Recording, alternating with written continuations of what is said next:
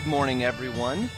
One of the questions that's been sort of looming ever since we started this podcast was the role of Bolg, particularly since we heard that Azog was going to be alive and well and kicking, or undead and semi-well and kicking, whatever his state may be. And when the first film came out and Bolg was just basically gone, speculation didn't die down. In fact, became even more rampant because there had been so much promotional material surrounding him when it first came out. There were action figures, posters, those sorts of things. So there seems to be a wide open question. Where the heck is Bolg and what is he doing? And this, of course, connects to the larger story of Dol Guldur, the Necromancer, and just sort of who's managing and organizing and overseeing all of the various evil taking place in Middle-earth. So that will be the focus of today's discussion, which seems particularly timely given the events yesterday, talking about evil and things like that. So, without further ado, let's get started. I'm your co-host, Dave Kale, and with me as always are my co-hosts, Trish Lambert and the Tolkien professor, Professor Corey Olson.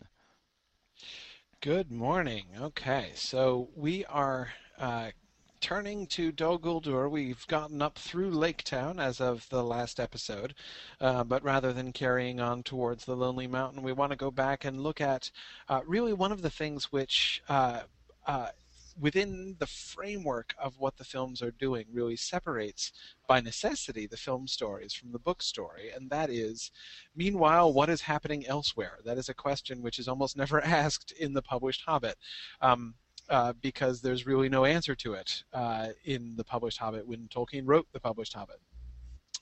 But which is a question which is really demanded when The Hobbit has been placed, as Tolkien later placed it, within the historical context of the history of Middle-earth as it had developed and unfolded over the course of the writing of the Lord of the Rings. So, what is going on, meanwhile, in the south of Mirkwood?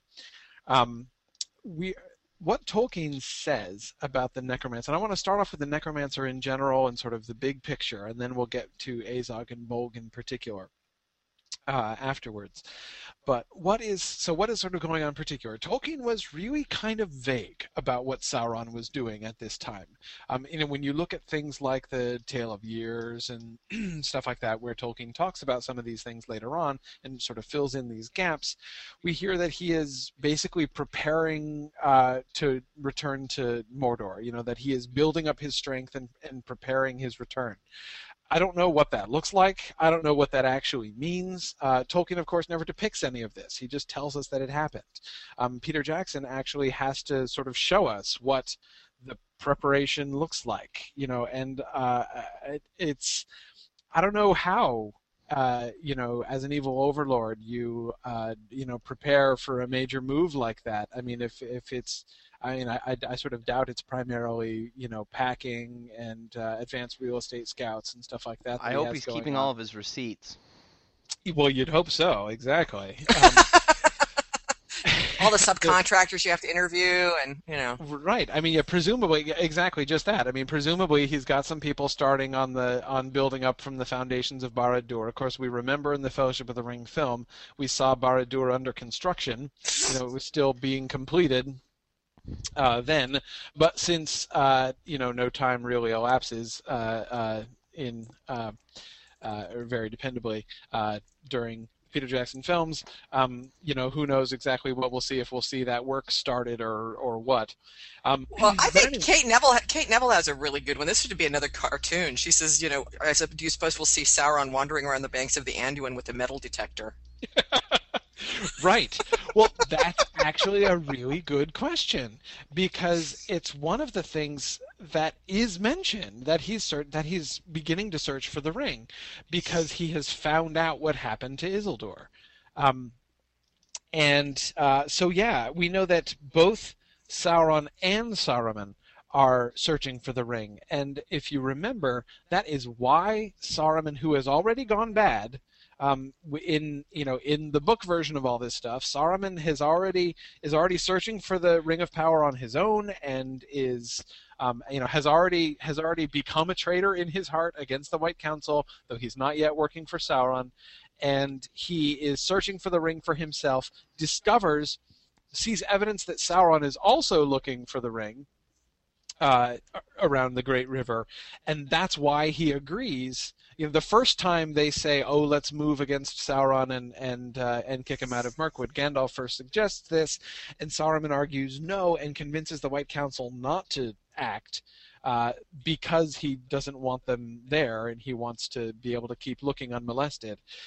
But when he finds that Sauron is also looking for the ring, that's when he turns around and says, "Okay, I agree. Let's go kick the necromancer out of Mirkwood." And because he wants to try to prevent Sauron from finding the ring. So yes, that's a really important question. Theoretically, that's what Sauron should be doing a lot right now, is looking for the ring, right? So are we going to get that? Are we going to get, are we going to get, so here are sort of the larger, so I want to sort of kind of lay out the larger questions here, and then we can sort of talk about them one by one. First, are we going to see the necromancer looking for the ring? 2, are we going to see him building up armies? Is Dol Guldur going to actually be a military base in any sense? Are we going to get armies of orcs or spiders or something? Is he going to be actually building up power in a military sense? Are we are there complexes? I mean, the one thing which is firmly associated with Dol Guldur from the very beginning, even from The Hobbit itself, is the dungeons. I mean, that's where Thorin's dad was. So, are we going to see the dungeons? There must be, one would think, some kind of massive underground complex at Dol Guldur, since it's just a ruin in the film. That's one of the things that really surprised me about film 1. Was that Dol Guldur was not just sort of a blasted ruin. The idea that it would be a blasted ruin didn't seem to me that strange, but the fact that it's so small and so empty, I mean, it looks like there's nothing there. So if there is something there, if there is, in fact, dungeons and places for armies, and, if this is not just a place where Sauron himself is lingering, but is in some sense like an administrative center, it's got to be subterranean, and if so, what does that look like? So what's going on with him there? Is he going to be? Are we going to see any other sort of larger kind of political machinations on Sauron's part? That is, of course, one of the central features of the Quest of Erebor stuff and the Appendix A stuff. When Gandalf is commenting on the Quest for Erebor, is the possible collusion between Sauron and Smaug. Will we see that set up? Will we have gotten actual communication between Smaug and Sauron? Will he have made overtures in that direction? Will the film present to us Smaug as a lieutenant of the Necromancer? Is that going to turn out to be true? Is Smaug going to be a free agent or not a free agent? Is he going to be an ally of Sauron, a servant of Sauron, still totally independent of Sauron? Is that something that's still just something that could happen in the future, or is it going to be something that's already occurring? That's I think another big question about it. And then finally, what are we going to see as far as Mordor is concerned? Are we going to see any gestures towards his actual return? Is Peter Jackson going to do anything that's going to look like him making preparations to return to Mordor? How directly are we going to see Sauron preparing to become? I mean, presumably there's going to be a transition. Thinking of. And this is a really horrible example, because anytime you compare something to one of the Star Wars prequel films, it's really awful. But like thinking of the awful moment, the one of the most awful moments in the most awful of the Star Wars prequels, that is the third one, we do get that hilarious moment at the end when Anakin emerges in the Darth Vader suit, right? Mm-hmm. And that was a visual necessity. I mean, the whole point of those films was to sort of show us how we got to the place where we started, Star Wars: A New Hope. So, presumably, there's going to be a similar kind of push, so that at the end of The Hobbit, the Necromancer story ends with like him, igniting the flaming eyeball or something on the top of Barad-dûr. I hope not.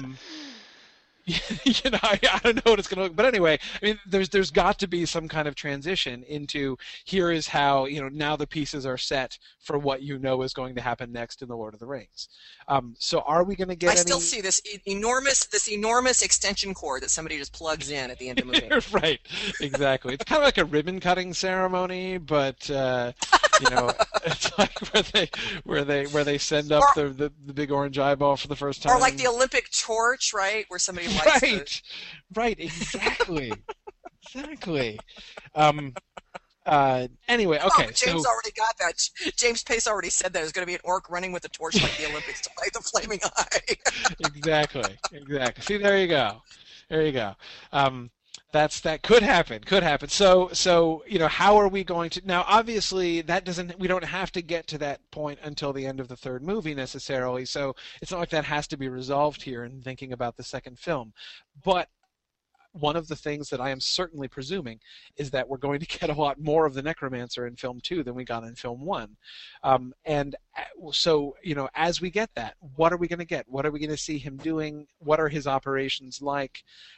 What activities is he engaged in? When they start to discover stuff, what exactly are they going to discover? So those are the questions that I'd like to start with today to sort of try to set the scene for things here.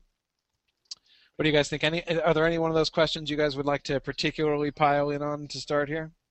Well, so I don't forget. Oh, sorry, Dave. Oh, I was just going to say I'm happy to follow your lead, Corey. I know you had sort of a notion of an order to discussions today, so I'd say let's follow that. Well, he's so much better than I am. I just come roaring in. He's so good. No problem. Trish, go ahead. He doffs his cap at you. I think that's great. Well, this actually might be an addition to what you said, or in addition. Actually, Kay just brought it up, and I had been thinking about it too. Given Jackson's penchant, we believe, or penchant, if you will, for showing, mustering armings and whatnot, and also that we have the 3D swoopy, thing going on that he loves to do.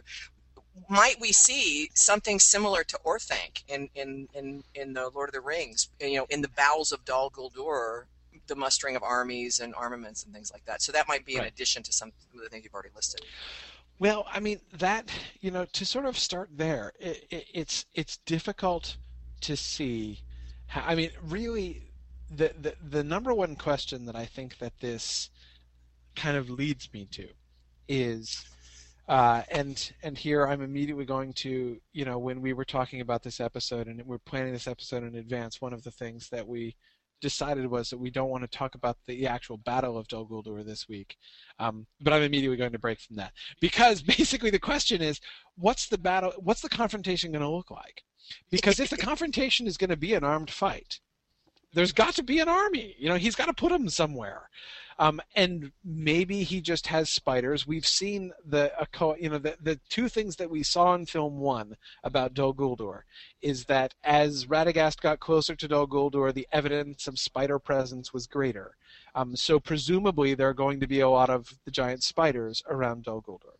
The second thing were the bats the vampire bats that attacked him when he was fleeing. So those are, neither one of those, of course, is an orc army, and it leads to the question: is that the kind of thing that we're going to get? Are we going to get merely, Sauron's own magic and power plus ring wraiths plus magic plus magical and evil creatures, but not an orc army?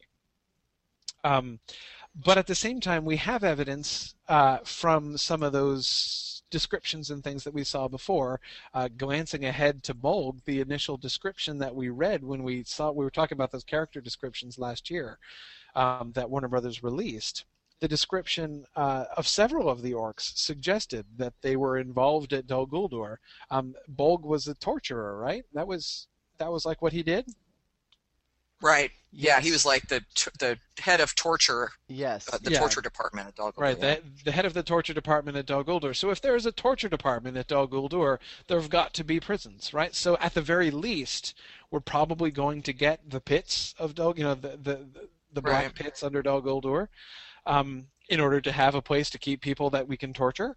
So, so at the very least, it's going to be that kind of a complex. That doesn't necessarily mean that now that would be more like the Orthanc parallel.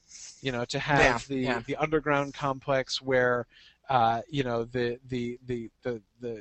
in Orthanc we have the forging of weapons and the sort of breeding pits for the Uruk-hai, and all that stuff but again, even there, is that what Dol Guldur is going to be? Is it going to be the center? Orthanc was becoming the center of military action. And he musters his armies of goblins, and it's not clear in the film, I thought, not really clear exactly where all of those orcs came from. Are we supposed to understand that all of that huge army of orcs that we see from the balcony of Orthanc, that they were all underground prior to that and have just emerged and lined up? Maybe that's true. I'm not really sure. That was never really clear to me to understand exactly how that works in Orthanc in the film. But I am not. That's true. Based on what we saw, I'm not sure we're going to get that kind of a military center at Dol Guldur. Right, and actually the Orthanc thing is relevant because just because we look and we say we don't know where he would keep them, all that stuff, doesn't mean that Peter Jackson and company won't decide that when they need to have an army on screen for effect that they won't put one on there. They may just materialize out of nowhere. Right. They might, or to say the same thing in another way, he might possibly send to them. That is, he doesn't have to have a resident army, a standing army at Dol Guldur in order to have access to armies. I mean, Dol Guldur is not that far from the Misty Mountains where all of these goblins that we've already met are living. And this is one of the things that we talked about a while back. One of the things which is like a necessity, which is inescapable, if you actually play out the regional politics more rigorously than Tolkien was interested in doing when he wrote The Hobbit in the 1930s. But if you actually do it, it's like inconceivable that Sauron himself could be establishing his power right across the river from the Misty Mountains where all these goblins live, and have those goblins have no clue that he's there and have no allegiance to him. I mean, that's not really conceivable. So therefore, especially if he is starting his end game here, if he's really starting to, it's one thing when he was in the mode of, I am trying to keep a low profile and I actively don't want anyone to suspect I'm here. But by this point, he's shifting into different operations. He's shifting towards active preparation to openly declare himself and open up his war. And whatever else preparing himself looks like, it's got to mean preparing armies, getting his armies together to attack the West. So Well, there's another thing here, which is let's remember. I hate it when people say that. That what is going to become the Battle of Dol Guldur, which isn't called that in the book, but in the book they think that they've routed the necromancer. And in fact, all that happens is he's just taken the opportunity to relocate in Mordor. So that effect still could be happening here. I mean, I'm thinking a couple things. One is Gandalf could end up going to Dol Guldur when he parts company with the dwarves, and he might see something other than the dungeons. Maybe some kind of army ramping up or something at Dol Guldur that makes him want to call in the troops and let's go to war, but that he won't see, and we might see as an audience, either in movie 2 or movie 3, really the extent to which Sauron is ramping up, because we do know at the end he's going to be relocating to Mordor, so his preparations are going to be much bigger than what the White Council originally thought. Did any of that make sense? Yes, and really it brings in the question of how is what is Gandalf going to discover and how is that going to go down? Right, and that's a big question. I mean, and that's a big uncertainty for me as I think about film 2. Let's save that because I want to look at that maybe next session. Okay. Look Okay. at Gandalf's solo adventure and see what he's doing there and how that's gonna fit in. But just thinking about the political situation and Sauron's staging of things. Again, I will be surprised if he has a standing goblin army somewhere in Mirkwood. I think he's going to have the evil creatures, but he's going to have goblins within call. I mean, presumably he can put out, he can put out a summons to the Misty Mountains, and knowing how fast creatures can cover ground in Peter Jackson films, they can get there in a heartbeat. So. Plus, he has the Nazgul. Maybe not on winged steeds, but he has right, them at least. That's the other thing. Is that we have clear. That's the other thing of which we have clear evidence, is that he has the Nazgul with him, which of course he would have done. I mean, again, in Tolkien's later versions of this, he had the Nazgul with him. So that makes perfect sense. It's not having the Nazgul with him that's controversial. It's having had the Nazgul buried and then having to dig them up that's controversial. But having the Nazgul present is not at all controversial.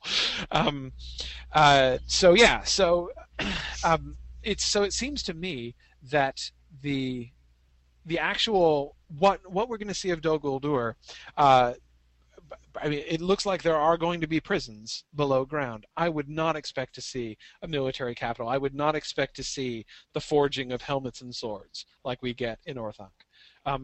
That is presumably going on back in Mordor. That's probably what he's sending people to do. Like, go, set up places for armies to live. Go send out messengers to the people out in the east. The Easterlings and the Haradrim that he's going to be bringing in. Get them starting to mobilize, start forging weapons, Corey, whip up this, all this stuff. What are we to understand he's doing at this point in the book? Because presumably, even if he was building armies in Mordor in the book, it seems like that wouldn't be, if his goal is to stay underground and to try and have as many people as possible sort of maintaining the illusion that he's never coming back. Seems like doing a huge build-up in Mordor even would probably not work too well, because as much as Gondor has kind of waned at this point, they're still paying pretty close attention. I think they'd notice, like, boy, it sure is. Oh, and then, is the Barad-dûr a little taller than it was last week, guys? Like, well, but something's going on over there. Don't forget, though, that the Nazgul are already in Minas Morgul. Yeah. And that's their job, is to be the agents on the ground. Recall that the crossings of the Anduin were still being contested. That is to say, like, far from keeping vigilant watch upon Mordor, the armies of Gondor are having a problem even getting into Ithilien at this point, because the Witch King is a problem in Minas Morgul. So would seem to be screening most of this stuff. Now, as far as the actual raising of the tower and the timing of the construction timetable on Barad-dûr, that's a little bit less clear. But I don't think that that we have reason to think that the people from Gondor are seeing what's going on inside Mordor, because the Nazgul are guarding the passes, and I don't think that the people of Gondor they're not still in charge of the Black Gate anymore. So I think that what goes on in Mordor can happen pretty secretly, thanks to the Lord of the Ringwraiths, who's in charge of that process and who's living at Minas Morgul, and they've got, the people of Gondor have all that they can do to even keep access to the crossings of the Anduin. So they've been in a state of war with Minas Morgul for a while, and there's that continual. So they are used to that continual threat. The actual mobilization of armies, in the sense of armies moving up from the south and coming into Mordor to prepare to attack, that's not going to happen for a while. We see that happening in the Two Towers, right? When Frodo and Sam are going through. that's not the stage where they would need to be. Basically, emissaries of Sauron would need to be heading south into Harad and out into the east to tell these people, okay, arm yourselves and get ready for war, so that in a few years, you can be ready to march or whatever. Mm-hmm. Though, of course, again, at the time of The Hobbit, we're still not talking about a few years. We're still, remember, 77 years from the War of the Ring at this point. So it seems like books. it seems like that there really wouldn't be a whole lot of at least really obvious things going on here, or certainly not a lot of military buildup, and at least in the sense of like that would attract the attention of the White Council. Right? No, not in Dol Guldur. I wouldn't think so. Yeah, and even in Mordor, it would have to be done in such a way as to continue to encourage people to keep thinking that it's probably just the Nazgul. Everything has to be done to deflect people from noticing that it's probably Sauron guys, right? Yes. They think the leading theory about who this necromancer guy is that he's one of the Ringwraiths.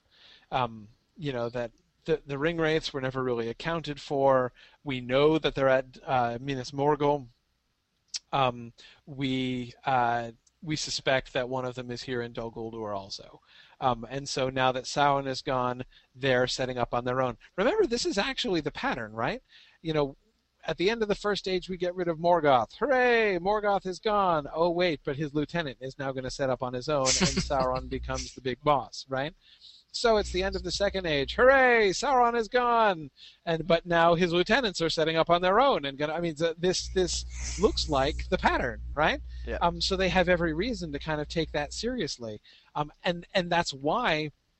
Again, sometimes people feel like, look, there's this hugely evil force taking shape. Why would they think it's not Sauron? Well, because it actually could be the Lord of the Ringwraiths. Why not? Again, that's what happened before. So it's not to say that they don't take it seriously or have no reason to take it seriously, or that by saying, it's just one of the Ringwraiths, it means they're not taking it seriously. It's just that they're not understanding the true significance. Actually, no, it's not one of the Ringwraiths. It's actually Sauron himself returning to power. Anyway, but I agree. I don't think. Well, okay. I was about to say I agree that I don't think that there's we're supposed to understand there's a military installation in the south of Mirkwood, but at the same time, in the Quest of Erebor material, when Gandalf is explaining the big picture, he says that he believed that Sauron was. What Sauron had in mind, had Sauron been unmolested, had they not attacked him and driven him out, what Sauron would have, that basically Sauron had two options. Option number one was to continue to build his strength and open his war against Gondor and the rest of the West several years down the road when he was all ready. But his second option was to do preemptive strikes against the chief centers of resistance, meaning Lorien and Rivendell. And that's what Gandalf was worried he was going to use Smaug to do. That he was going to send Smaug, probably accompanied with an army of goblins, over to Rivendell and attack and destroy Rivendell as a preemptive strike, because if he can get rid of Rivendell and he can get rid of Lothlorien, then all he's got to worry about is Gondor, and it's not going to be a big deal. And so Gandalf says, had Sauron done that, he probably would have won. It probably would have worked. He probably could have succeeded in attacking Rivendell, in destroying Rivendell and Lothlorien, and the War of the Ring would almost certainly have been a lost cause, as, how could the Ring Bearer have possibly done what he did if he didn't get the help that he got in Rivendell and Lothlorien? So that's Gandalf's retroactive assessment of what was going on then, and what could have happened. So if he's going to attack Lothlorien, which again was, Gandalf's thought was he's going to send Smaug to attack Rivendell, and he, Sauron, would attack Lothlorien, which is right there next, near Dol Guldur. He would have to have something to attack. He presumably would not just come by himself with ringwraiths and spiders. Presumably he would have had an army, or gotten an army for that too. So there is some reason to think that he would have been building an army there also. So so basically I'm just saying I think it's not open and shut either way in that sense. Anyway, but I think film-wise, I would be surprised, and I think that I know that. I saw there was somebody earlier, and I forgot it went by, and I forgot who it was. Somebody was commenting that if there's a chance to show an army on screen, Peter Jackson will probably take it. So it's difficult to imagine, that battle going by without that. Possibly. But I'm not sure. I could also see Peter Jackson playing against type there, because I could see him wanting to have the Battle of Dol Guldur and the Battle of Five Armies play out in very different ways. To have the opportunity to show two very different kinds of battle, rather than just like, here's a pretty big battle and here's a really big battle. I mean, maybe he'll do that, but I can imagine him not doing that. I can imagine him, as I say, kind of going against type there, but we'll see. One possibility, yeah. Could maybe Bolg leading the armies of the goblins of the north on their way to the Lonely Mountain maybe stop by and just sort of, hey, how's it going? Looks like you're under attack, Necromancer. We'll help out. Fortunate we happen to be in the neighborhood. Yeah.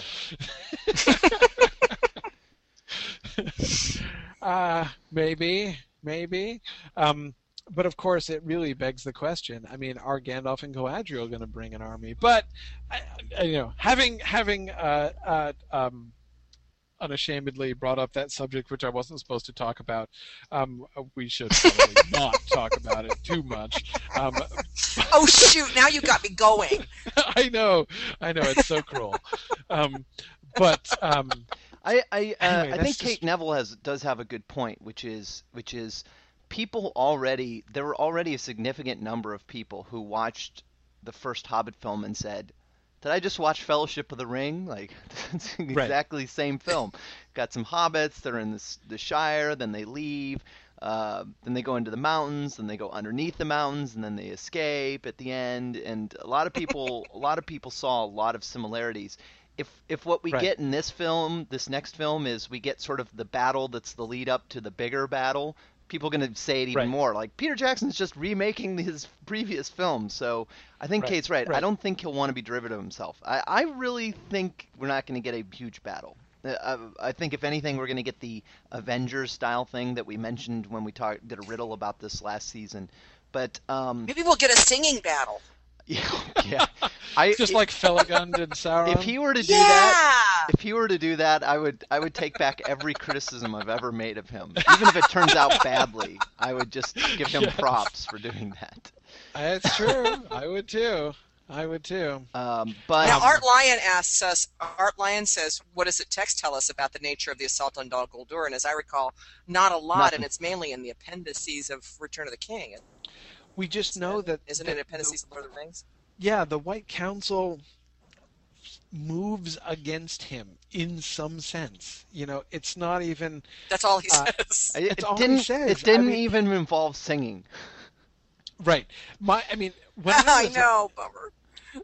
I distinctly remember when I was like a teenager reading and rereading The Lord of the Rings, the image I had in my mind of the White Council's attack on the Necromancer was not even, like, basically that they didn't even move, that it was just like a purely, like, telepathic struggle, basically. That they didn't even physically go to Dol Guldur. They just sort of put forth their power in some sense against him, and he fled. Now, I'm not saying that I think that that's what's going to happen, but the description is so vague that without examining it, I realized that that's what I had in my head when I pictured it. When I was reading this as a kid. So it's certainly wide open for what happens there. It certainly does not sound like it was a military struggle. It's always described as White Council versus Necromancer, not armies of Lorien versus armies of Necromancer. Right. So, and again, he might depart from that. I don't know how Tolkien would depict it if Tolkien were going to go back and depict it. It's I think there's not very much evidence by which we can sort of reconstruct what Tolkien's picture was of what that confrontation was like. Well, see, that's one of the good things about not necessarily coloring in all the detail. It's like you Right. could just say, "Oh, well, they defeated him." Right. It's like you can move on to something else. Now, I do remember Philippa Boyens at last year's Comic-Con getting practically girlishly giddy over how badass Galadriel is in the movies, and starting to extol what she does in Battle of Dol Guldur, and then Jackson like hushes her up because that's Right. later movie stuff. So. But that piece of data alone makes me think that she was probably physically there doing something badass as opposed to doing some kind of mental stuff. So I don't know. Would not be in the least bit surprised. I mean, certainly, giving the obvious and unfortunately comic example of the Gandalf-Saruman fight in the Fellowship of the Ring. I mean, we have Right. seen him fairly persistently physicalizing That's exertions of magic of that kind. Instead of That's Gandalf, what Art says. Art says, "Are we going to get another Wizard Smackdown, but this time with Right. tag teaming?" Exactly. And Exactly. and the other looming concern here, screen time. Yes. Oh gosh, yeah. I personally think we're going to get a completely anticlimactic show up and he's gone. That would fit the basic description of what happens. Right. I mean, it does say that he feigned to flee, right?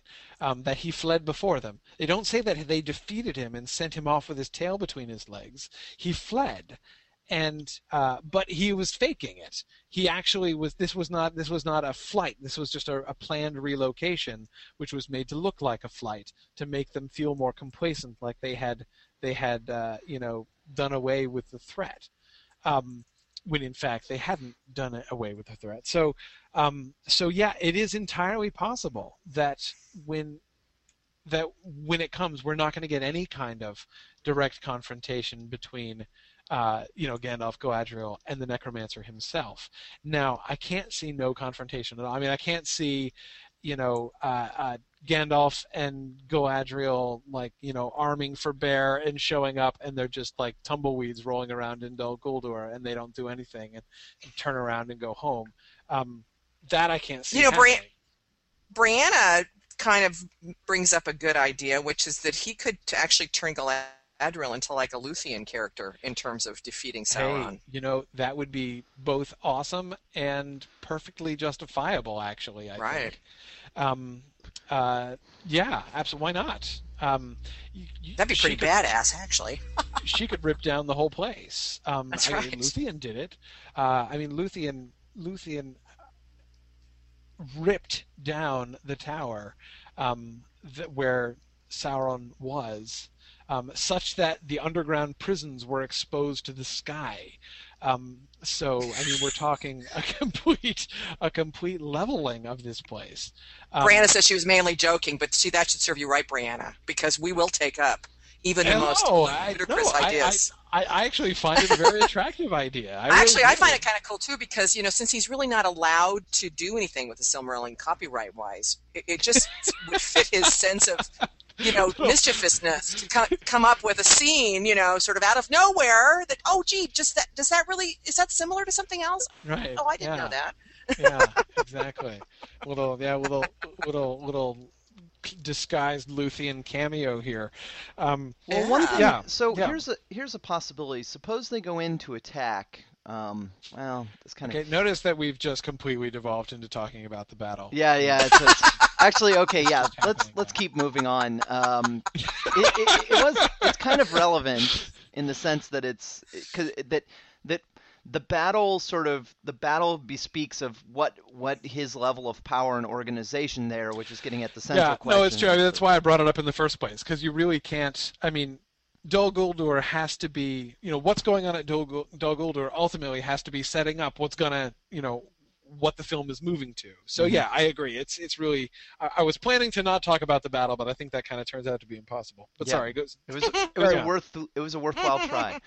I was thinking that if they showed up and kind of were expecting to sort of sneak in and fight a necromancer guy and ran into a huge pack of orcs and some other Mordor-like creatures, and that maybe this is what sort of convinces them that, like, hey, wait a minute, what are orcs doing here? What's going on? And then it turns out that the necromancer's gone. They never fight him. So we just get some scenes of a small band like Gandalf, Galadriel, Legolas, few people like that fighting orcs and then escaping and coming away thinking, well, that's odd. Why are all those orcs there? This seems Right. this doesn't look like just sort of any old human necromancer. This is looking very very Sauron-like. hmm I hmm wonder if that's a possibility.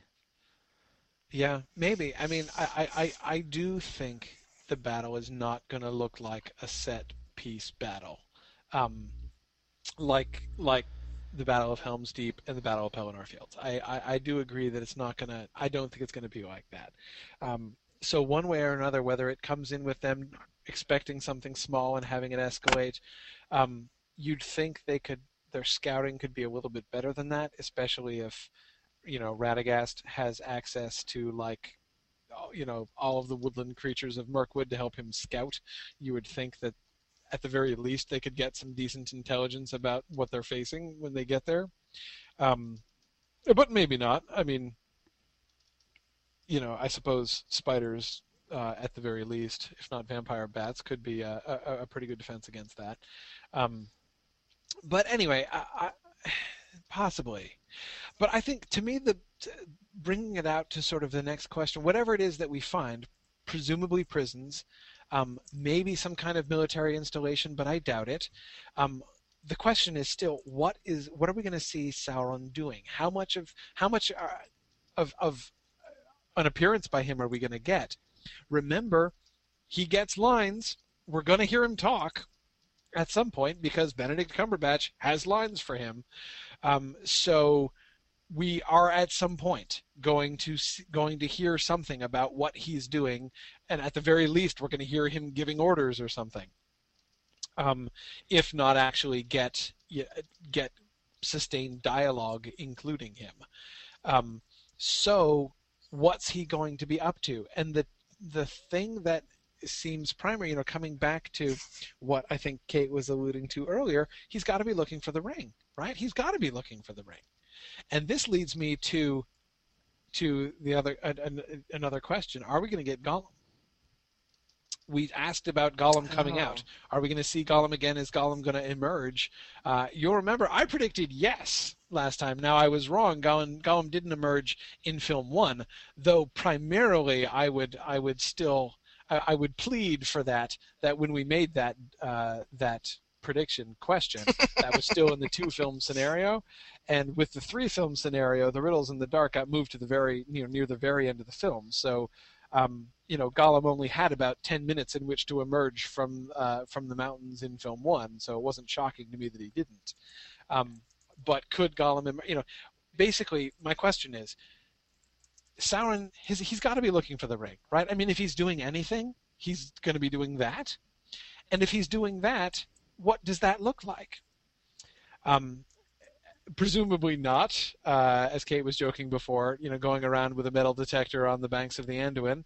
But if it doesn't look like that, what does it look like? Is he going to have figured out that somebody found the ring? Is he going, in fact, to be starting to hunt for Gollum, even if he doesn't know where or what he's looking for? And presumably he's not going to catch him. I mean, in the Fellowship of the Ring film, we got the torturing of Gollum at the beginning. And that's one of the things that really sets off the events of the Fellowship of the Ring, both in the book and the film, is, Gollum's capture in Mordor is a big deal.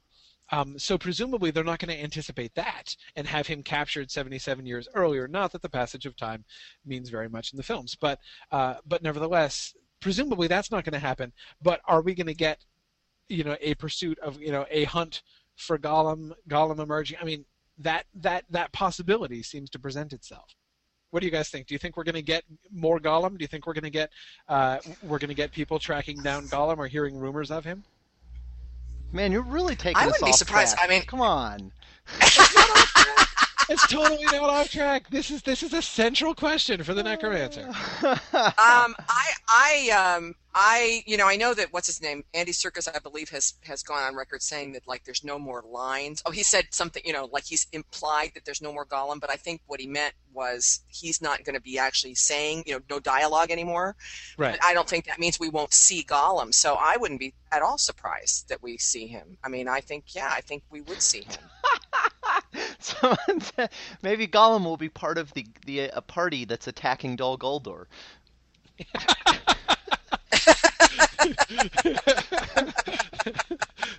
Or Kate says she thinks Gollum will be emerging at the very end along with the eyeball lighting ceremony. Yes. Yeah, quite possible. Again, I cannot imagine that we're not going to see Gollum emerge. I can't imagine it. But there's going to be a set. Of course, now it might be at the very, very end of movie 3. I mean, it might be kind of in part. There's got to be an epilogue that's going to set us up for Lord of the Rings, and so it might be.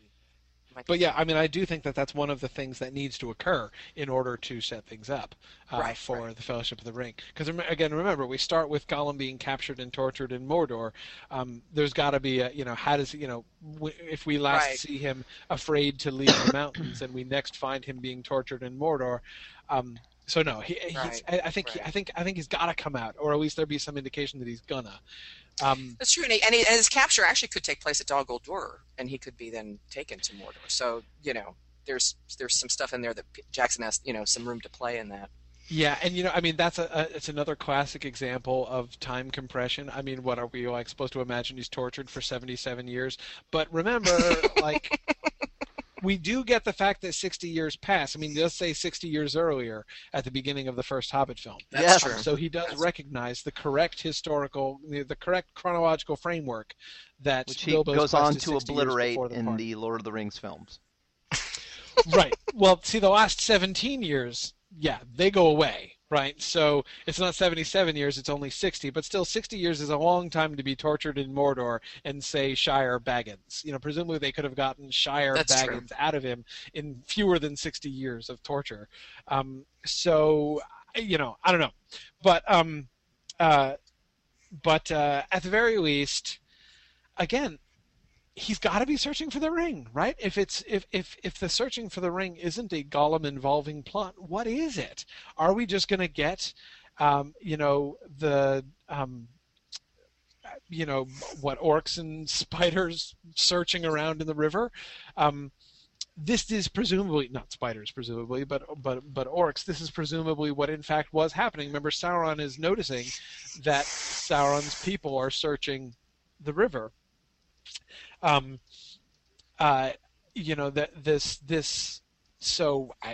must be what's going on. I don't know. But it's hard to imagine that hunting for the ring is not going to be. I mean, it seems so obvious in retrospect. When you take the position of Dol Guldur, I say in retrospect because it wasn't part of the plan. The Necromancer, who is Sauron, was established at Dol Guldur in the south of Mirkwood in The Hobbit when it had no connection to the ring plot whatsoever. But the fact that Dol Guldur is quite close to the Gladden Fields where the ring was found, I mean, it's quite inescapable. One could imagine coming back to it from the other end, that one would say this is why the Necromancer is set up there in the first place, is because he is set up in a place which is going to be maximally convenient for ring searching, because his number one goal, obviously, Sauron's number one objective is going to be to find the ring. So anyway, just are they going to include that? What role is Sauron's hunt for the ring going to play in the story? What on-screen manifestation of that hunt is there going to be? Is this something even that could be when Gandalf and Galadriel find out that it's him? Is this going to be something that they themselves are also thinking about? I don't know. It's difficult. I think not. I mean, again, in the books, Gandalf doesn't figure out um, how the ring could be the Ring of Power and how it could possibly have come to Bilbo and to Frodo if it were the Ring of Power. Like that takes him a while to piece it together, and he's not piecing that together until after Bilbo finds his ring.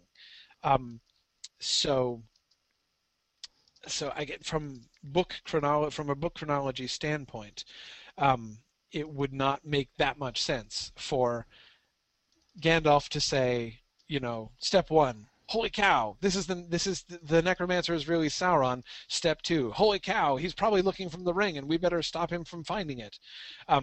That progression would not make sense within the chronology, within the book chronology. Um, but anyway, it's just this is one of the real challenges, and I want to just kind of back up and say all this stuff that we're talking about today. Um, these are I think, some of the biggest challenges that Peter Jackson faces in doing these films.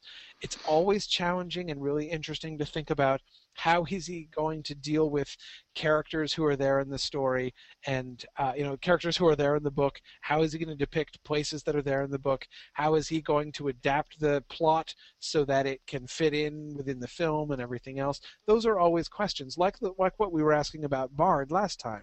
You've got Bard, and we have a lot of what Bard does, but there are a lot of empty spaces in Bard's character. And how is Peter Jackson going to make him into a character on screen? This question is a much bigger question. All of these questions have to be addressed. What is he doing? What is the necromancer doing? What is going on? What's his strategy? What is he actually What is he actually what's his overall strategy? What's he doing at the time? What are we gonna see? How much are other people gonna figure out? How much is gonna be revealed to the audience? And how? These are questions for which the text provides almost no help at all. And so Peter Jackson just has to do it. He just has to make it up. And again, and I say has to. He can't just leave it because it's necessary. It's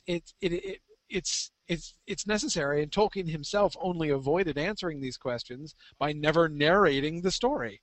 But Peter Jackson has undertaken to narrate the story, so he's got to answer them. And I think these are really categorical big questions about what kinds of things are we going to see. Like, it's possible that the ring will be a total non-factor through the whole rest of the films. I could see that. Having the ring not be anybody's focus, have the necromancer not focusing on it, just have it be sort of a small subplot as it begins to grow on Bilbo, and there be some sort of foreshadowing that it's going to be a big deal and that it's probably malicious, and have the ring playing absolutely no other role in the story. I could see that would be totally justifiable. At the same time, I can really see the search for the ring being an obvious factor that it seems needs to be addressed by Sauron. So let's see. That's all I got for you. How about the question of the Smaug, the question of the Smaug link? I saw there were a couple people were asking about this earlier. People actually are very interested in this because and this gets into a broader question, which could probably be like a 2-hour discussion in general about sort of Sauron inheriting Morgoth's power over his creatures, that kind of stuff. So, yes. Obviously, it seems there's hints of this in the Quest for Erebor, right? Like where yes. Like Gandalf's the one that's really making this connection that like we've really got to do something about Smaug, because if Sauron's yes. allowed to return to full power and Smaug's still around, we're in big trouble. Whereas, if we can get rid of Smaug, that's just one less front in the war. And so there's this obvious there's this implication from Gandalf that if Sauron returns to power, Smaug will help him. It's just given as a matter of fact. It's assumed that this will be the case. And some people were sort of asking, like, is that really true? Why, what reason do we have to believe that Smaug would help with Sauron? I guess the implication being that he's a character with agency and power on his own and has his own priorities. Right. So some of that kind of stuff, but then also just getting into, let's assume that Smaug would help him. Will they get into that in the film at all? Is there actually room and time for that? How would they do that? Maybe it'll just be a subtle hint something. What do you think? Yeah, I mean, really, is there going to be um, any communication? I would be very surprised if Smaug is depicted as the Necromancer's henchman. I mean, if we get like a scene with Smaug somehow communicating with Sauron or his emissary. Turns out Smaug's got a Palantir as well. Exactly. No, if somebody, there's like an emissary from Necromancer who shows up at the Lonely Mountain to talk to the dragon, and Smaug is like, I would be very surprised to see Smaug respond to that essentially by being like, "Oh yes, sir, whatever he says, tell him to deploy me whenever." Like, I can't imagine Smaug simply being a henchman like that. I would think he would be. Unfortunately, they reduced Saruman into a henchman, but Well, yeah. Well, though, in a sense, he was. I mean, in a sense, Saruman in the book is less of a free agent than Smaug is, because Sauron has come under the domination of Sauron himself. He's still uppity, he's still playing his own game, but he's already basically under the dominion. He's kind of trying to rebel against it, but he's still under the dominion of Sauron to some extent, under the influence of Sauron to some extent. Smaug, I wouldn't see that. But again, like, are they going to have time for this? Are they going to? I mean, they can't do all of this stuff. No. So which of this stuff are they going to do? I don't think they're going to make him a henchman. Are we going to see it simply in the planning stages? Are we going to get some sense? Are we going to get nothing other than Gandalf and Galadriel saying, like, "Holy cow! What if Smaug and the Necromancer get together and start working together? Gosh, let's cut things off before that possibly could happen." That I could really see. Are you laughing at Henchworm? No, I like Yana's suggestion, which is the Thrush is secretly working for Sauron. When Smaug refuses the Thrush's sort of overtures to help Sauron, the Thrush betrays him and tells Bard his weak spot out of revenge. So Sauron's like, "All right, fine." That's devious. Oh. Now, Kay makes a good point, and I think you're right. She says, I get his sense from the books that the reason a still living Smaug in the north would be devastating is because there'd be multiple fronts to fight on, and I think that is right. Isn't that what in Quest of Erebor, as a backfill, Tolkien uses that as Gandalf's reasoning? Yeah, for except wanting to get Smaug out Gandalf of the way, explicitly right? says, when he says that, he says something to the effect of Sauron could use a dragon to terrible effect. It's not... Yes, could be used to terrible effect. That's exactly the phrase that I was just going to quote too. He does imply that Smaug would be Sauron's tool. Now, thinking about the obvious precedent that we have for this, Smaug going to lead an army to sack Rivendell is, under the general command of Sauron, would be a direct parallel to Glaurung's taking Nargothrond. Oh yeah, okay? yeah. So we have this precedent of a dragon-led army taking out a major a center of elf power, but also notice what Glaurung does. Glaurung is a lieutenant of Morgoth. He is doing the will of his master, but he's also playing his own game. Glaurung is also setting up on his own. He's not setting up in rivalry of Morgoth, but why does he do it? Well, he sets up in Nargothrond. He takes the treasure of Nargothrond for himself and establishes himself as like Dragon King of Nargothrond. And is Morgoth fine with that? Yeah, Morgoth seems fine. It doesn't seem to be an act of rebellion on Glaurung's part, but I think even in the Silmarillion we can see that Glaurung is not just a henchman of Morgoth either. That Glaurung is doing his own thing and serving his own ends, which happen to coincide with Morgoth's, and that's fine. But it's not like he's serving just simply out of loyalty, and that's Morgoth. right? So would Smaug be willing to go attack Rivendell? I'm sure he would, because that would be fun, right? And he would gain from that. And he could set himself up and have, more possibilities of conquest in the future. And, he could add to his horde very greatly. I'm sure that Smaug could be talked into that, but I don't think it would be as henchman. I think he would be playing his own game, and Sauron isn't Morgoth anyway. Now, you can say Smaug isn't Glaurung, but Sauron isn't Morgoth, so I would think that the loyalty that Smaug would have to Sauron would have been less even than Glaurung had to Morgoth, which in my reading of Glaurung isn't absolute anyway. We can see Glaurung's independence even from the very beginning, even when he was still a juvenile dragon. I remember that incident where he comes out and shows himself and attacks before Morgoth was ready, and Morgoth is all ticked off about it because Glaurung has revealed himself before Morgoth was fully prepared for it. So we see Glaurung's independence from the very beginning. Of his from the very first day of his actual public career. I assume Smaug would be the same thing, but yeah, I don't think that we're going to have any kind of advanced state of this happening.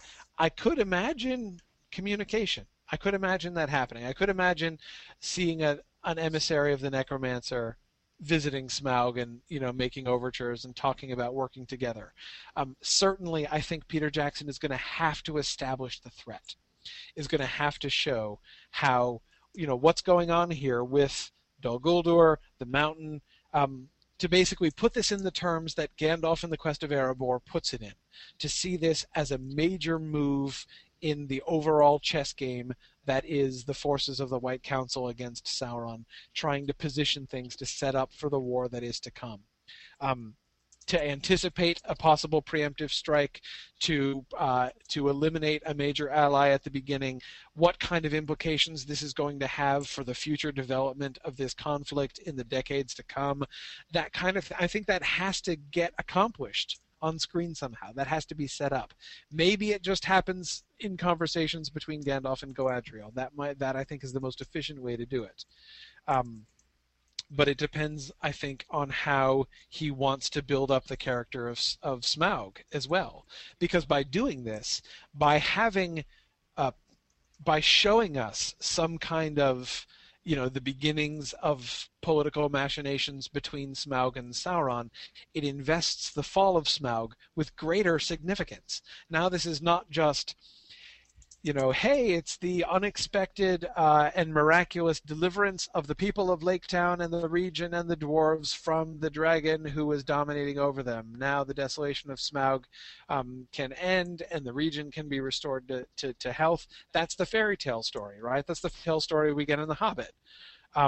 But for this to be not only, when the dragon falls to his death and crashes into the lake, this not only frees the region and opens up the possibility for the reestablishment of Erebor, this also is a major stroke in the larger war, and this has, continental implications.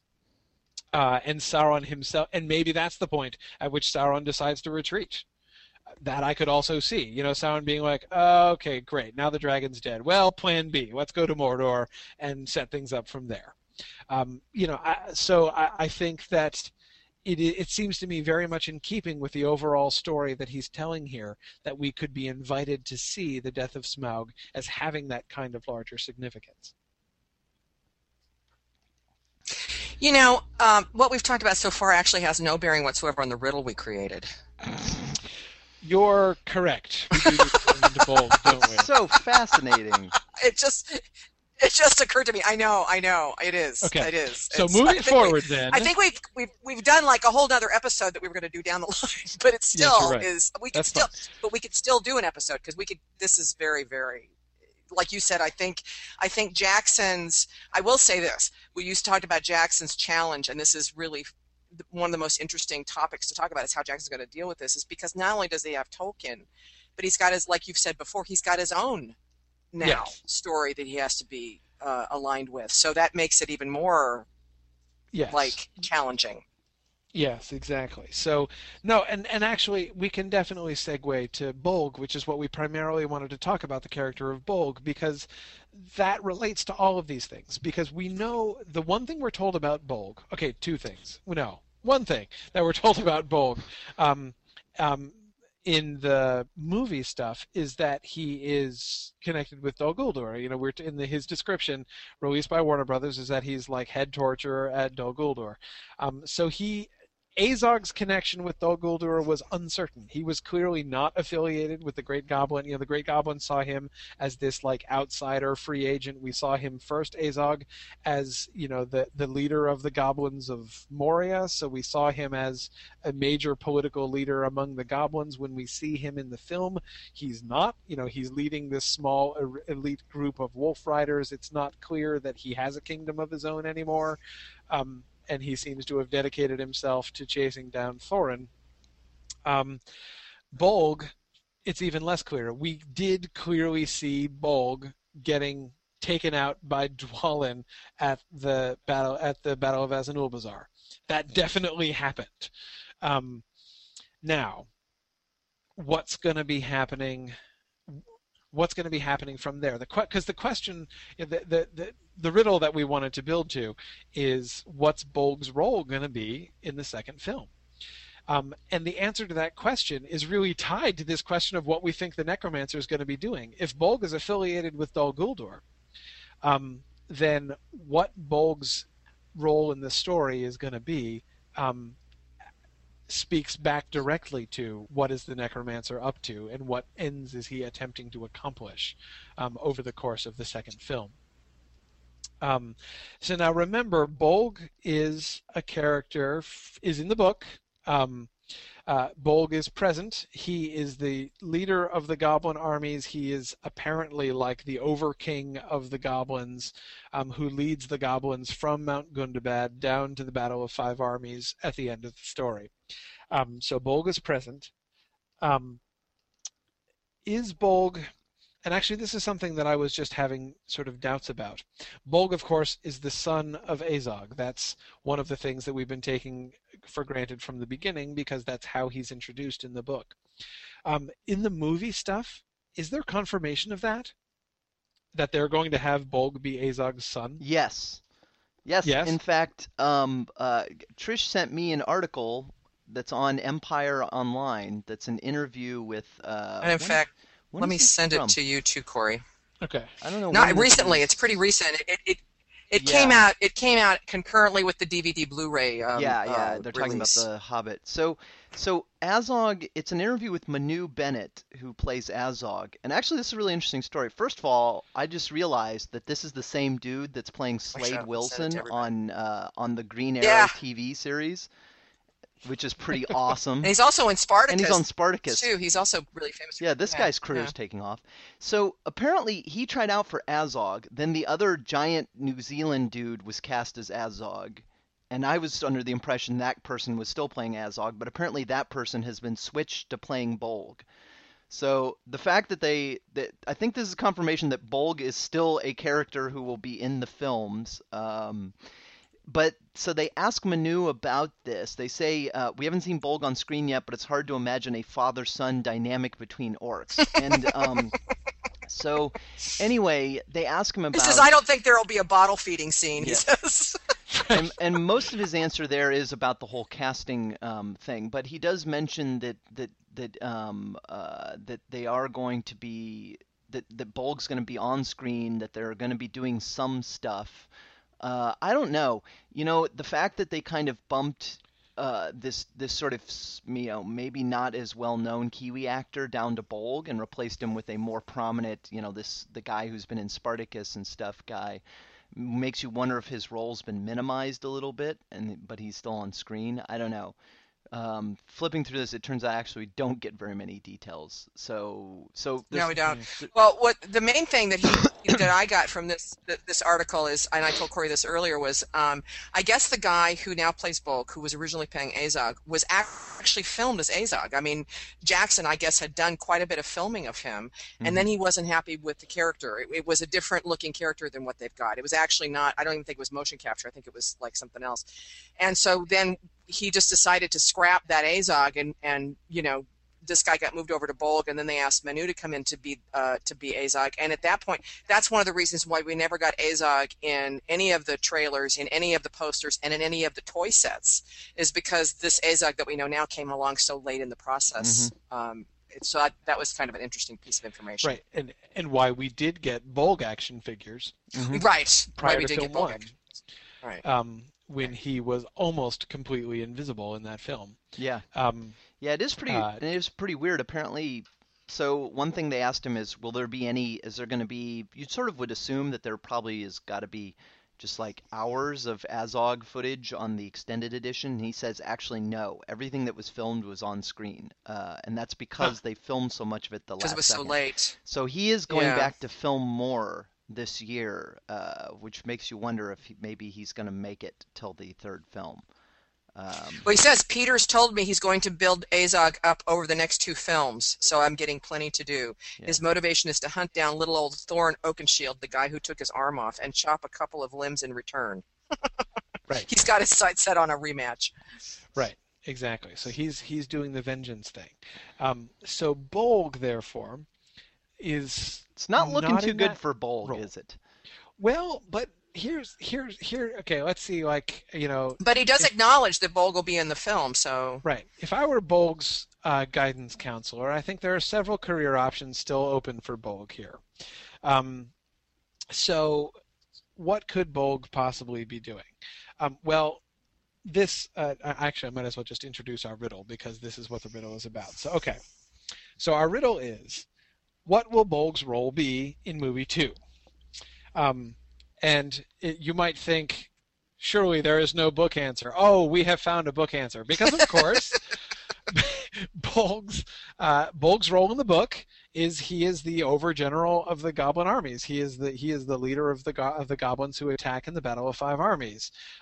That means, and we hear in retrospect, when the goblins attack, we are told briefly what the goblins have been up to ever since Thorin and Bilbo and Gandalf left the Misty Mountains and killed the Great Goblin. They have been mustering, and there have been these great goblin councils up at Mount Gundabad, and they have gathered themselves together, and they were planning to attack anyway in retribution. Then the news of the death of the dragon reaches them, and they, hightail it even faster to get to the Lonely Mountain. So that means that the book answer for what is Bolg's role would be mustering the goblin armies. That he is going to be the military leader of the goblin armies, and that his job is going to be like up and getting people together and getting them set so that the goblin armies, which will eventually attack at the Battle of Five Armies, are being assembled and organized by Bolg. So that would be the book answer. He's going to be military captain, will be his primary job, with an eye towards the Battle of Five Armies. So that's answer A. Answer B is that his role is limited to Dol Guldur. He is a lieutenant of the Necromancer. We have reason, some of the very few pieces of data we have about him suggest that he is connected to Dol Guldur. So with him being there at so his role in the film, he's just going to be there. He's going to be in Mirkwood in Dol Guldur the whole time. That could encompass a large number of things. He could just be doing, putting in, time in his 9 to 5 as a torturer the whole time, and then we just see him punching his time card in the torture room of Dol Guldur. That might be all he does. We might see him playing a role in preparing for or being involved in the conflict.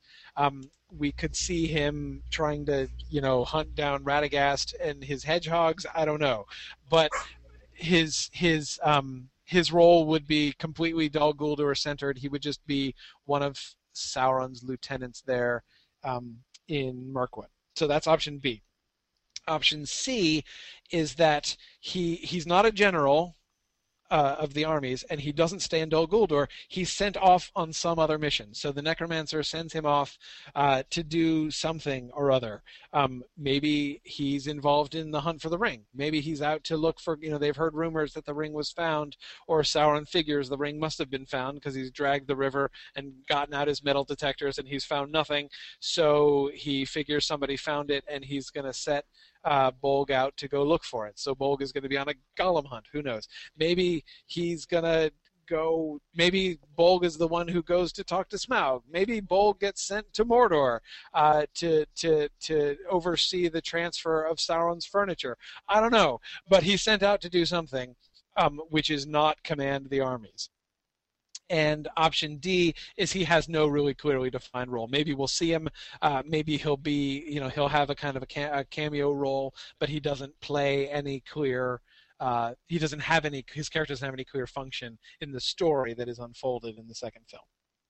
So those are the 4 answers. Again, A, he's the commander-in-chief of the Orc armies. B, he is a captain. He is a lieutenant of the necromancer in Dol Guldur, focused on Dol Guldur activities, whatever those are. C, he is sent away on some other mission by the necromancer, so he's leading some kind of an away team to accomplish something. And D, he has no clearly defined role in the story.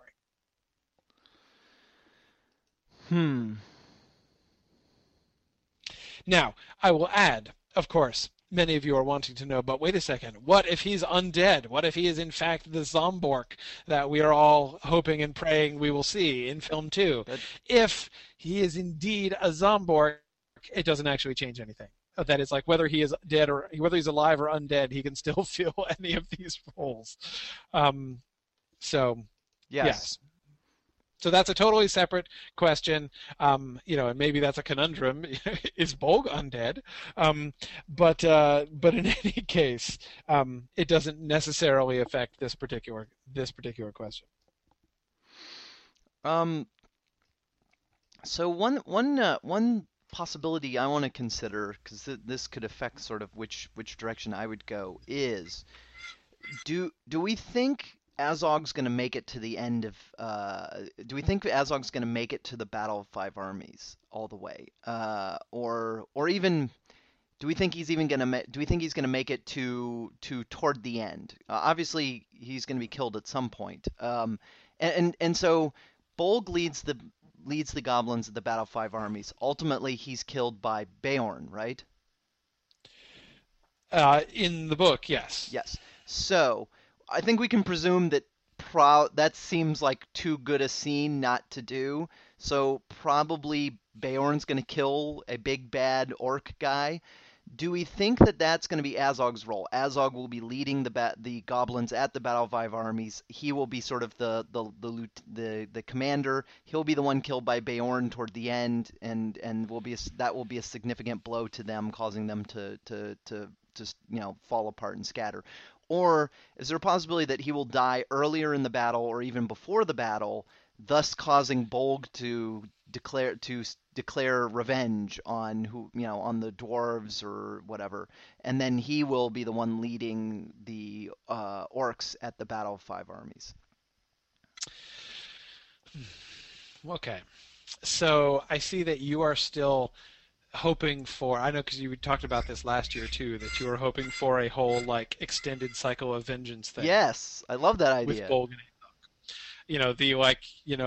you killed my father, but he killed my grandfather. I don't care. Yes. That would certainly, I think, be in keeping with the vengeance theme as it seems to me to be set up in the first film. But I don't know. Well, here's this might seem like I'm changing the subject, but I'm not. I'm trying to build up to that. Because my preliminary question is, where are we going to see Azog between now and then?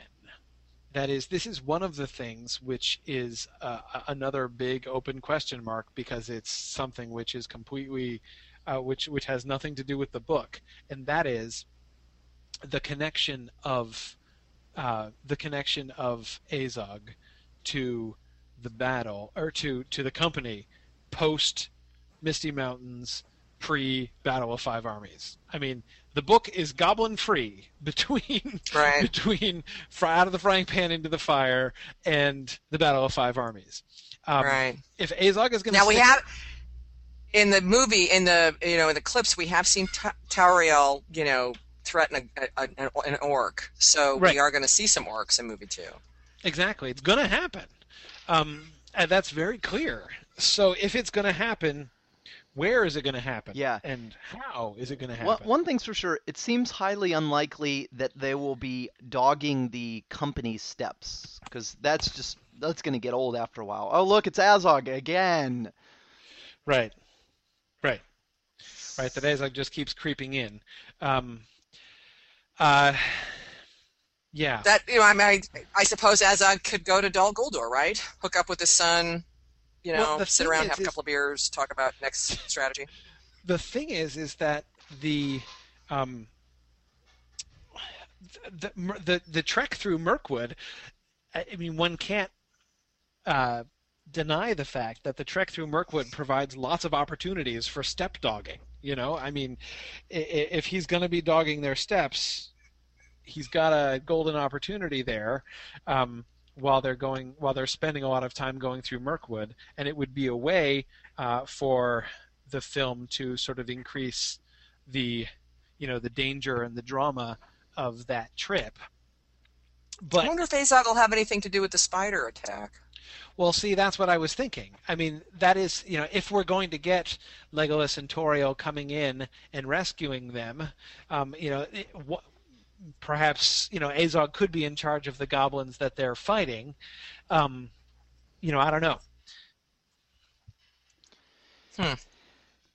Yeah, and it so obviously Azog's going to die at some point, and there's kind of a question too of who's going to kill him. If like the way things have been set up in the films, it seems like Thorin ought to be the one to finally finish him off.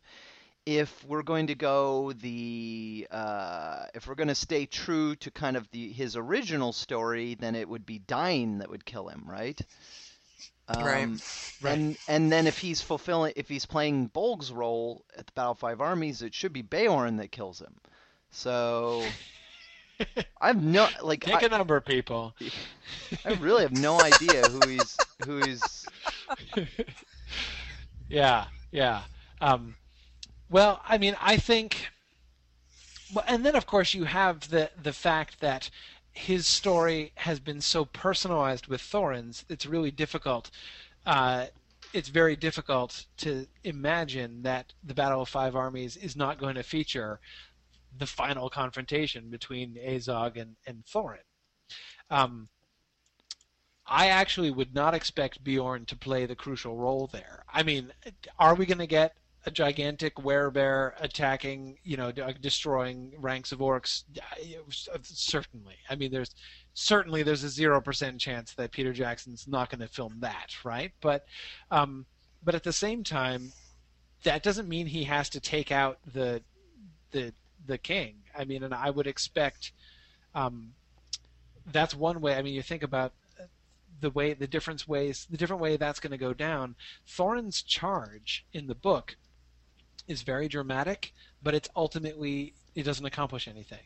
It rallies everybody, but then they overextend themselves and get surrounded, and he doesn't even have the satisfaction that Theoden has of taking out, the leader of the Haradrim, one of the sub-generals of the army.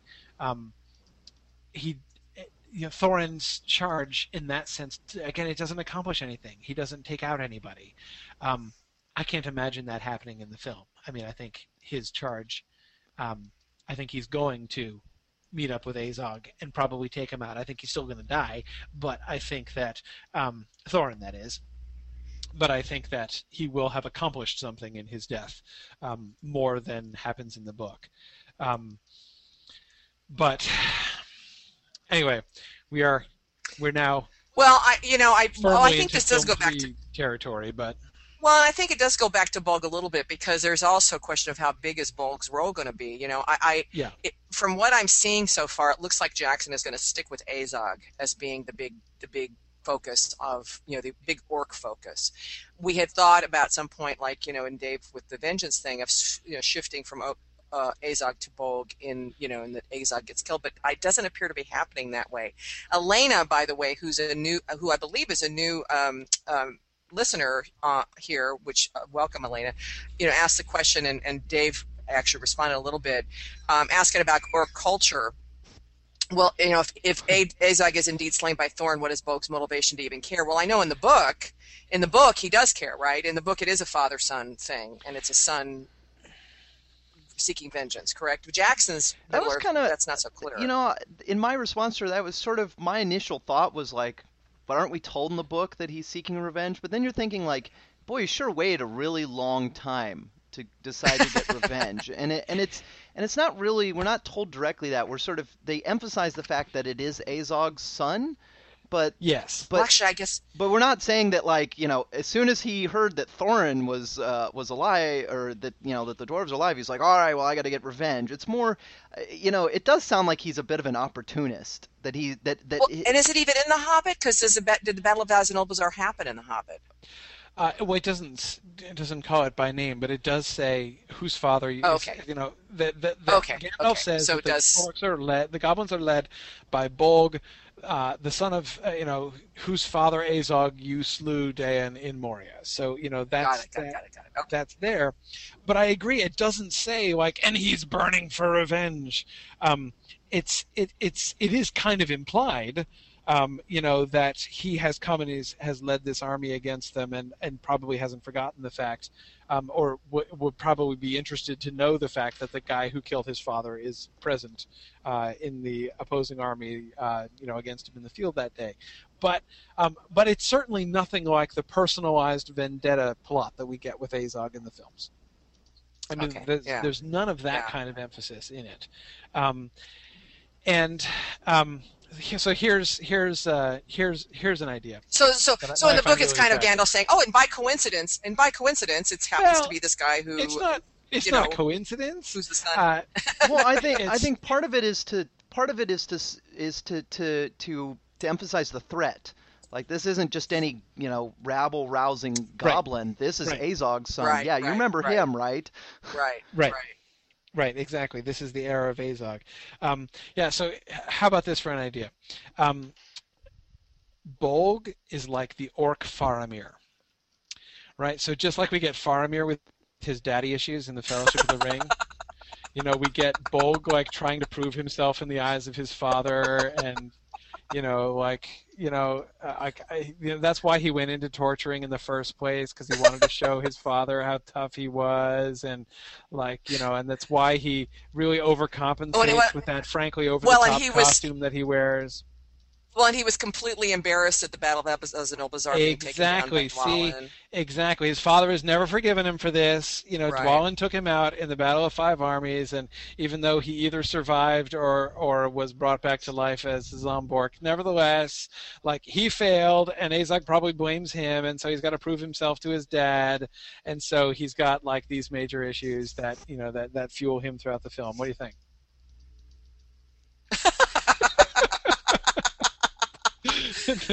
No, Dave is completely speechless by the suggestion. I don't know. I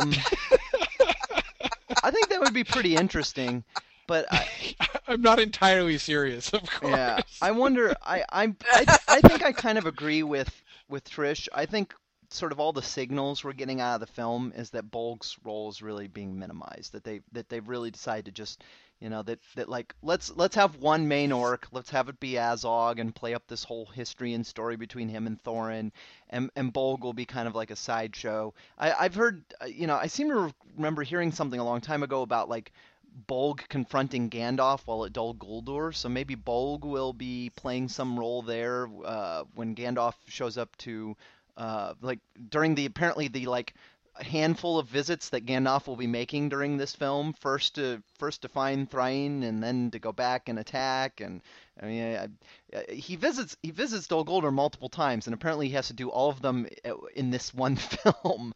So maybe Right, and possibly they'll reverse things. Maybe Bolg will be killed, and Azog will want even more revenge. or right. Maybe. See, the thing is, though, the thing I keep coming back to, if they are going to do the father-son relationship, surely that's got to be relevant. I mean, I was like three-quarters joking about the Faramir thing, Hmm. but they've got to it's got to have some relevance, right? I mean, they can't just have like, okay, here's Azog who's out hunting them down, and here's Bolg in Dol Guldur, who's just like an orc in Dol Guldur. Oh, and by the way, fun trivia question: Bolg happens to be Azog's son. Like, they're not going to do that, right? I mean, if they're related, they've got to be connected in the story in some way, haven't they? I mean, why else have them there if they're not going to be? I mean, Dave, when you and I had our first conversation about this like a year and a half ago almost, Hmm. um, one of the things that we were saying was we were anticipating back before any of this stuff was released, and we had very very little actual data to go with, and our first thought was surely they're going to condense the goblin stuff, Yep. right?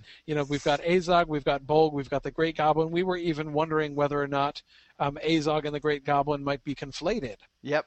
Um, Yeah, because we didn't think because they had enough room for all these important goblin right, characters. right, So we exactly. assume Our that rationale was, yeah, it was exactly we can't expect audiences to connect with like four different goblin characters. So maybe we see them going back in that direction. Maybe the changes that have been happening as the evolution of the Azog character, both visually and apparently plot wise in the story, and maybe that has led to the removal or near removal of the Bolg character, and he is just going to be a minor henchman that will become a kind of trivia question and not yeah, and not have a that's major kind of role. what I'm wondering, because you're right. If he's on screen and he's like, "Oh, hey, that's Azog's son, Bolg," right there. That if they make a Right. big deal out of that, they have to be. It makes no sense if they're not connected in the story. So the alternative, Yes. if they're not going to emphasize his character and invest all that time, is to not make a big deal out of it. Just have Right. have an orc show up on screen, fight Gandalf, get killed, and then in the credits it's like, oh, that oh, that was Bolg. That was Bolg. Right. Yes. How Exactly. far you've fallen. Right. Right. Yeah. I mean, I think that's a possibility, and um, that would be option D in our riddle here. Yeah, it'd That be he has moved disappointing. to I England. honestly, this is one of those things. This is one of those sort of things where the filmmakers do something like this, where I'm it leaves me wondering why. Like, if you're going to do all of this work, why not stick with something closer to the book and leave Azog dead in the past and build up Bold's character? Like, why are they investing all this effort to build up an entirely new character that I needs an know. entirely new storyline made up, and then finding like, oh, this character that actually has a sensible role in the story, we don't have room for him Right. now. Let's minimize him. It's like, I why know. not Right. just use Bolg?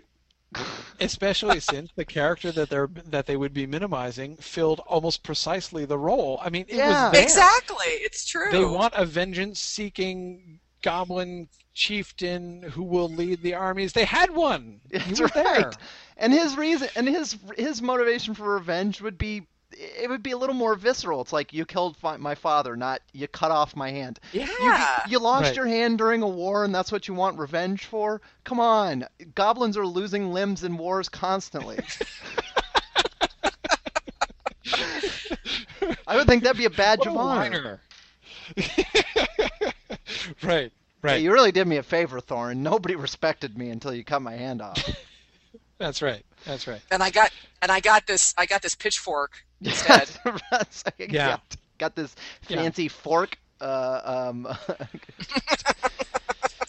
Oh, that's terrible. No, you're right. It is odd. I mean, it's like, what did they get down too far down the road and decide there was a point of no return, and they stuck with That Azog? I mean, um, you're right. It is true. that's kind of, it gives me that impression that decisions that it's been an evolving character, and that they're just reached a point where maybe even they had this somebody in the room was like, guys, why didn't we just do all this with Bolg? Well, it's too late.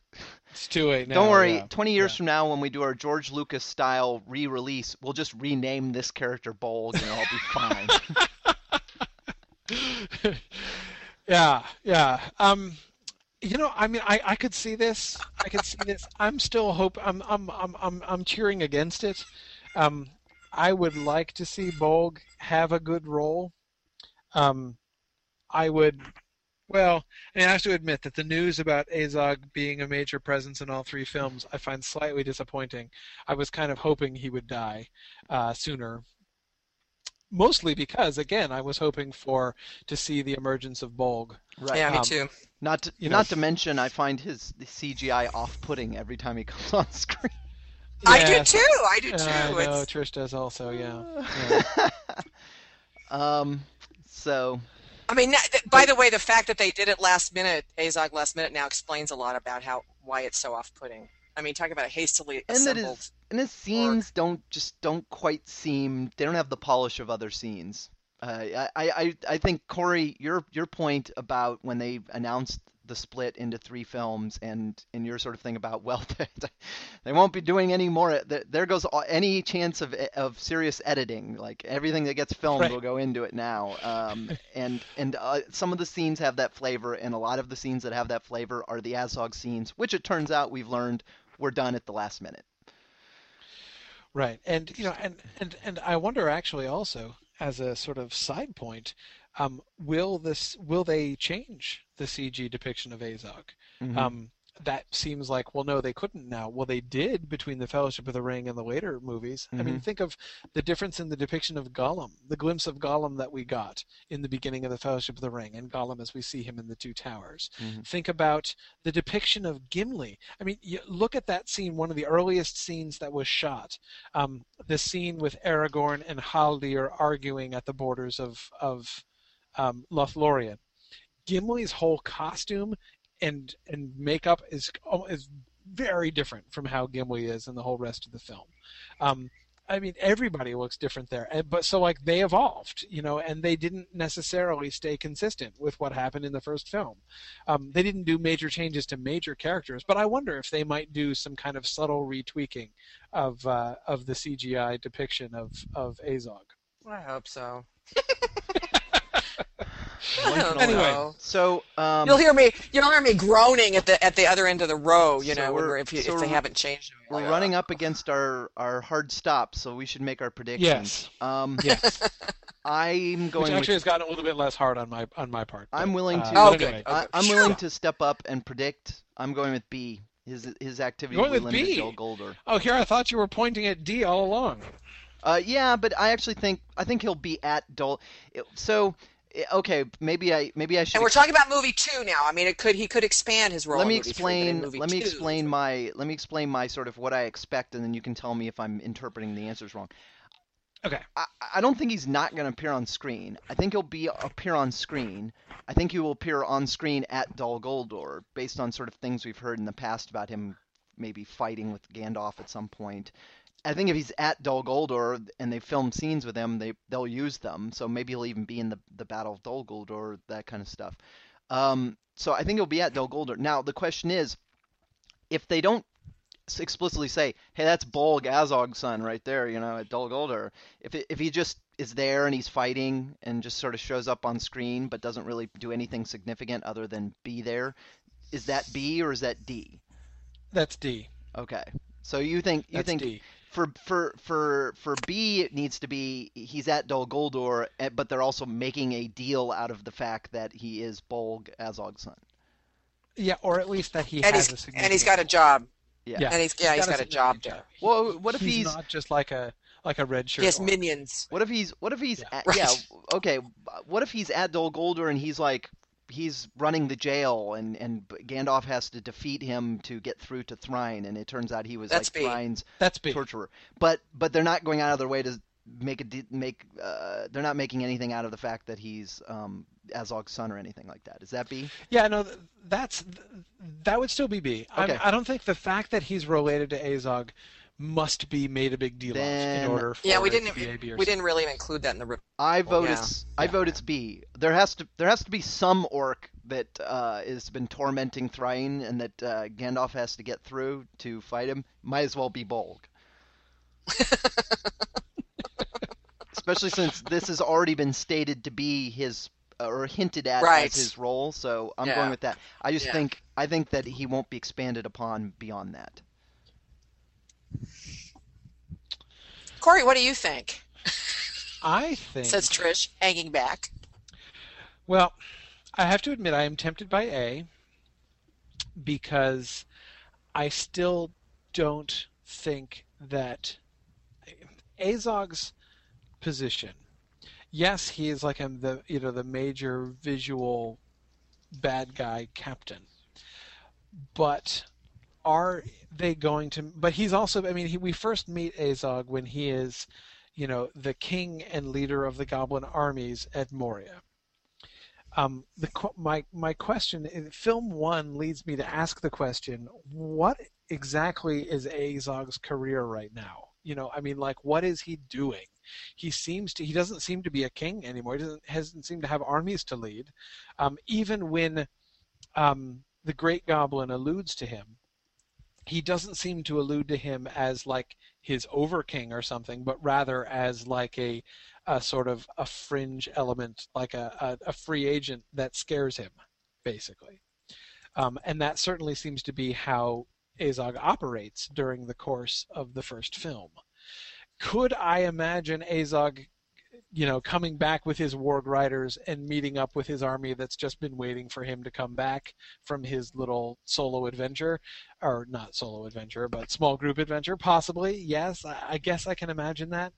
But I'm kind of tempted to see Bolg in that role, and then possibly have some fun kind of father-son things in leader. If Bolg is back home mustering the goblin armies and preparing to lead the goblin armies, and Azog is off, entertaining himself with his personal vendetta against Thorin, and then Azog returns at the last minute and says, okay, time for me to take back over the armies, and Bolg's like, okay, yeah, you're going to run my army now. This has been my army. Where have you been, Dad?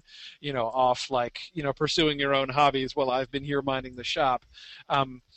Basically, I could see some leadership tensions among the goblins, which might be kind of cool. Especially if leadership tensions are also thematically what's going on with Bilbo and Thorin at this time. So that could be kind of a fun thing. So this is what tempts me to do A, because I think that would be an interesting kind of story. Wishful thinking. But we now know that he went to that much detail. He's not going to go with A. Yeah. In the end, I'm not doing that, but this is what I was thinking. So I'm not going to go with A, but that's what leads me to say A, and why I would be happy to see A if something like that happened. I am gonna go with B. Let me explain why. Man, well, that's obviously wrong. I know, Dave. No, I just figured maybe he's going with the, because everybody else is saying B now too, so we're going with the people who Brianna. actually What are you guessing, Brianna? My heart sank too when you said B, Dave. I was like, oh man, if David agreed, yeah, that's right. It's a really bad If we sign. both picked that, well, we're screwed. Yeah. I hate to tell you this, but I'm going B too. Oh man. It's awful. But anyway, here's we should let the new listeners know that if you agree with us, the chances are you are not going to get a lot of right answers. Yeah, exactly. Our actual predictive record was quite bad. We did excellent analysis, but not so good at actually predicting what was going to happen. Anyway, okay, so but here's what I would say about option C. I think that option C is a very viable option because, as I said, I think that there's going to need to be. I still think the question of Sauron and the ring has to come up. If we have the ring and open indications that this is the Ring of Power, as we already have with Bilbo operating in Ring Vision world, when he puts on the ring, viewers of the Lord of the Rings films have been given very strong reminders that Bilbo's ring is the Ring of Power. If we get the Ring of Power over here and Sauron over there, and no indication that Sauron is even vaguely interested in looking for the ring or finding out what happened to it, then that's I think asking the audience too much. I think it's got to be addressed, and I'll be really interested to see how he does it. Therefore, one role which, if he's going to send anybody out to look for the ring, well, he's got to send somebody. Who could it be? And I can only see two options: the Ringwraiths or Bolg. Basically, either the Ringwraiths or a goblin. And if a goblin, why not Bolg?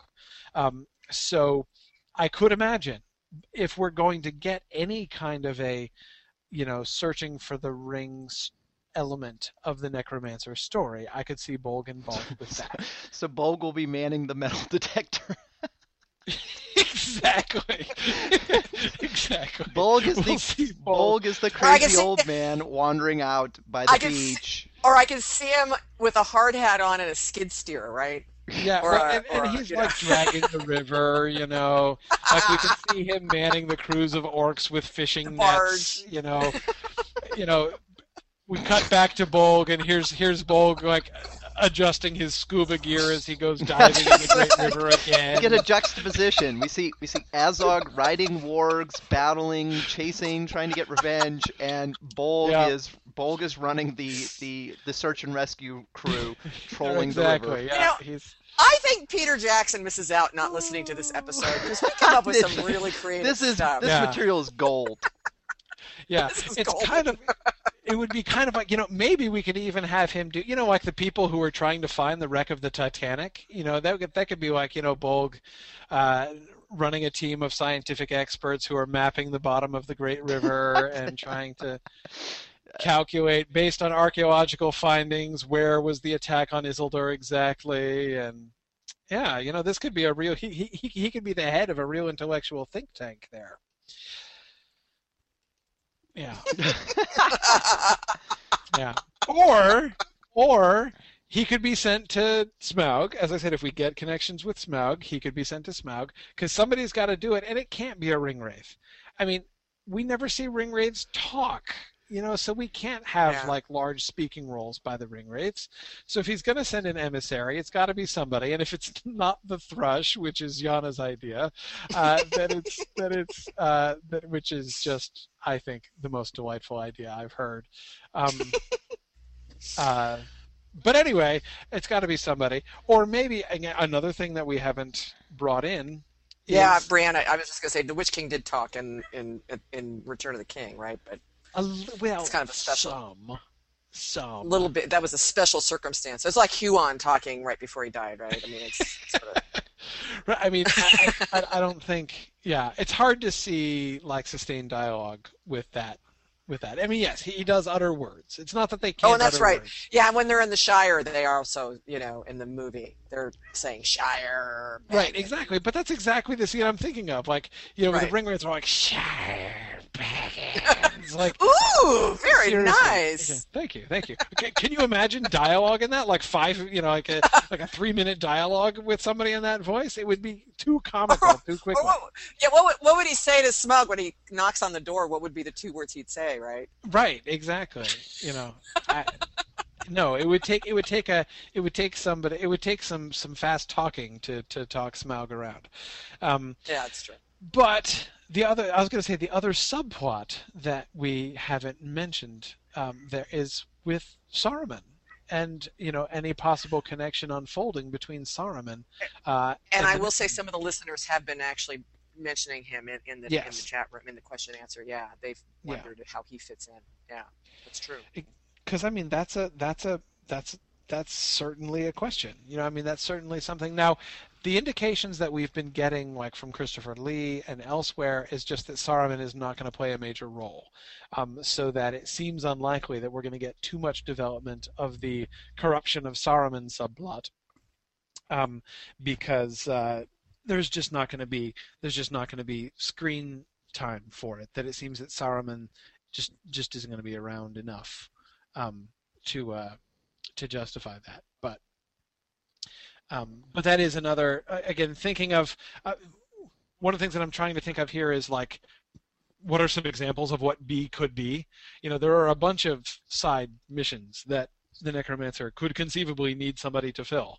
Searching for the ring, talking to the dragon, talking to Saruman. What about Um, sort of riding around in Mirkwood, harassing the Wood Elves, and then getting captured by Toriel and tortured? that also is something, though again, I don't know what um, Azog is going to be doing if that's Bolg. But anyway, so I who knows? Yeah, like it's possible that could be Bolg. So Now, anyway, have you defended D yet? Did you defend D yet? well, we basically were kind of doing that defense. The defense of D is that whole like de-emphasis of Bolg's role in the story, and that he's turning from being a major villain to sort of over time transforming into a footnote. Into an orc with a name. Right. An orc with a name that people will recognize. That's right. It's like Gothmog. Exactly. Yeah, right. That's true. Yeah. Oh, I don't know. I mean, I'm going to go with B with you guys because I think I think there is actually a niche for him in this dungeon master thing role, and I think it's one that could it may not take up a lot of screen time, but I do think it we will end up connecting him with the Dungeons of Dol Guldur. Yeah. Yep. No, I think that's and especially since the thing that really leads me most towards B is that I think that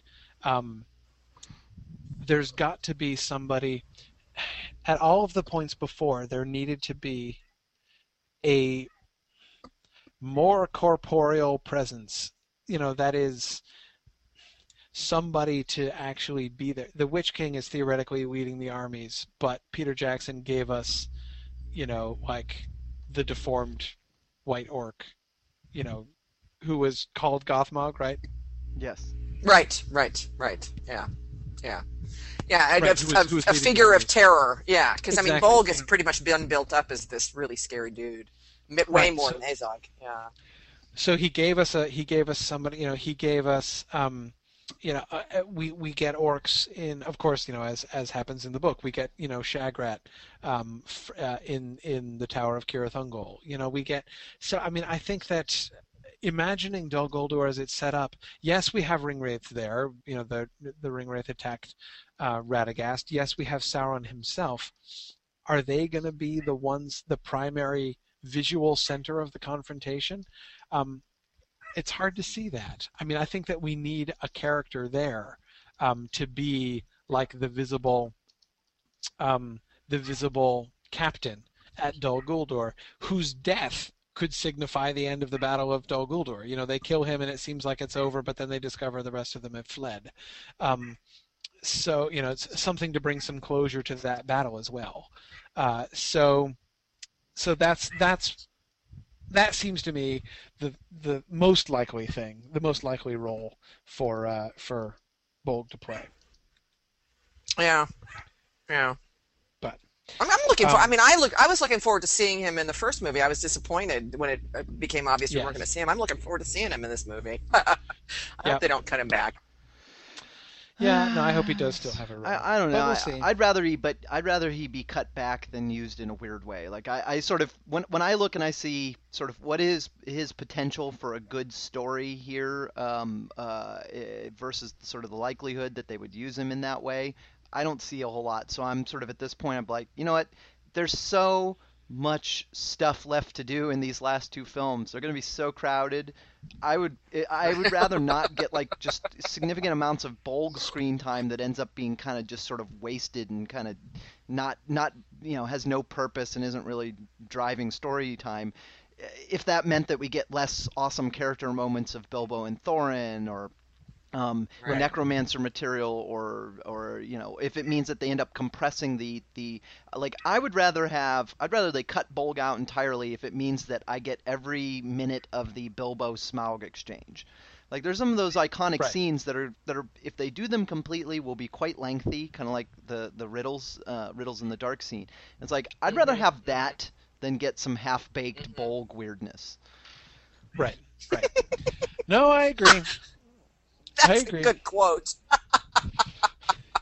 That may be the title for this episode. Half-baked bold weirdness. Folk weirdness. Yeah, that's a pretty good title, actually. I like that. I like that.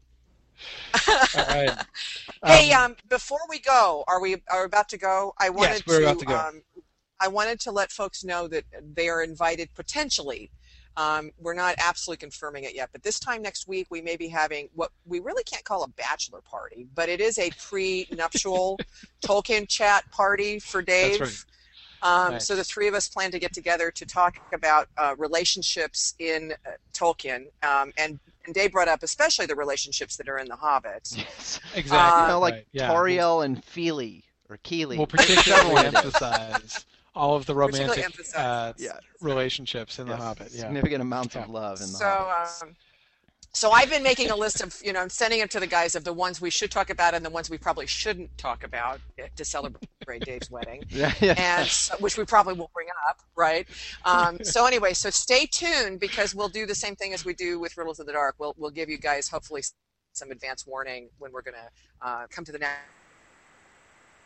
in a way that only the Tolkien people can for his wedding. That's right. Yes, his Tolkien geek bachelor party. So That's right. Send off, yes. Oh, and Sharon asked, Dave, I believe you have actually, haven't you? Kind of polished the passage Yeah. that you're going to be I'll using at the wedding, right? Yeah, I'll be happy to share it. I'd like to share it. I think it turned out really good. Yeah, I'm really satisfied with it actually. good. Yeah. Good. Yeah. Yep, I haven't. What Excellent. I So, yes, the main thing we got to do, main thing I need to do is I need to read through it out loud once, at roughly the pace Good. I would expect Trish to read it at to make sure it doesn't last 15 minutes. Well, maybe we should have me do a little dress rehearsal with you then, Yeah. on air. You could do that.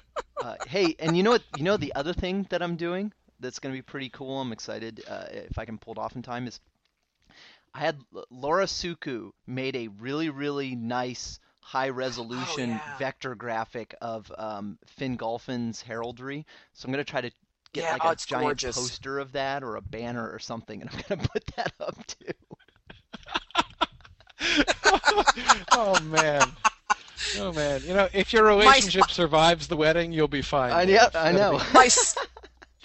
Dave, my sister who's met Dave, my sister Barbara in Los Angeles, Yes. I was talking to her on the phone the other day and I was talking about the wedding and I said, oh, you're going to love this. I said, Dave, she was in stitches because I said, Dave's putting, the locations on the tables will be like locations from Tolkien and Game of Thrones. And she's like, oh my God. She says, his fiance must be really special. Yep, she sure is. That's true. That's true. Well, good. Okay, yeah. So we'll plan. So we're thinking probably next Tuesday, Probably same right? time We're next thinking. week. Yeah. Next So Tuesday. a kind of in the week in between, and we may end up having to reschedule that, but tentatively that's what we're thinking of for now, and we will make an Right. official announcement closer Right. to it, but probably more than 5 minutes before it, in order to. And Corey won't press on ask that. you for all of your, all of your Yes. information. all of your personal information. Yes, we'll definitely try to make sure that doesn't happen We again. don't need to. We've already stolen it. By the way, I wanted to acknowledge that we had, I think the maximum today was like 47 attendees. Yeah, besides the three I of saw us, and I 49 think at that's one point of the- actually. So it was Okay, so good that's attendance that's today. been a really good record. In fact, I think that's probably more than the live attendees at some of the courses. Yeah, no, it's been good. It's been good. So no. Yeah. So And that's one what 11 last hours we did. yeah, one last small plug that I'll make. Actually, speaking of Laura Suku, a little plug for the cookbook of my friend Heath Dill, who has made his Tolkien-themed cookbook, Yeah. which is now officially being published by Laura Suku and Dolores Publishing. And that the paper version of that book should be released soon, and it looks really beautiful. I've seen proofs of it and everything. It looks really great. So I just want to Excellent. kind of plug that. He's accepting pre-orders. If you go, his new blog page is dilliciousfoods.com. DILLICIOUSFOODS.com. Dilliciousfoods.com is his new blog. You can see there recipes he has. For instance, his raspberries and apple tart. With Recipe Gandalf's inspired by the rune. unexpected party with Gandalf's rune on it, which looks really cool. I think the title, the cover of his book is that apple tart with Gandalf's rune on it, which looks really cool. Anyway, so Holy so crap, his this book looks is so good. Yeah, his book So is coming together. Heath may end up becoming our VIP draw for Mythmoot too, huh? Yeah, It could happen. Yeah. So, no, absolutely. So anyway, I just would definitely want to plug that. Check out his site, pre-order his book, and it should be really cool. We'll put a link. By to the it way, in I have to say, show notes. this is totally Heath Dill. I just love this. So I posted on Facebook the fact that I'm getting a new horse. It's a Palomino, and I'm naming him Glorfindel, Glory for short. So Glorfindel after Glorfindel the elf, and then Glory for those people who around me who don't know what a Tolkien geek I am. I don't have to explain it, so it's Glory. And Paul Hahn, who's one of my buddies from St. Louis, who's also a Tolkien geek, came back. He says, "You're naming your horse after an elf and not after his horse Asphaloth." And Heath came back and said, "Well, Glory is probably a better nickname than Assy."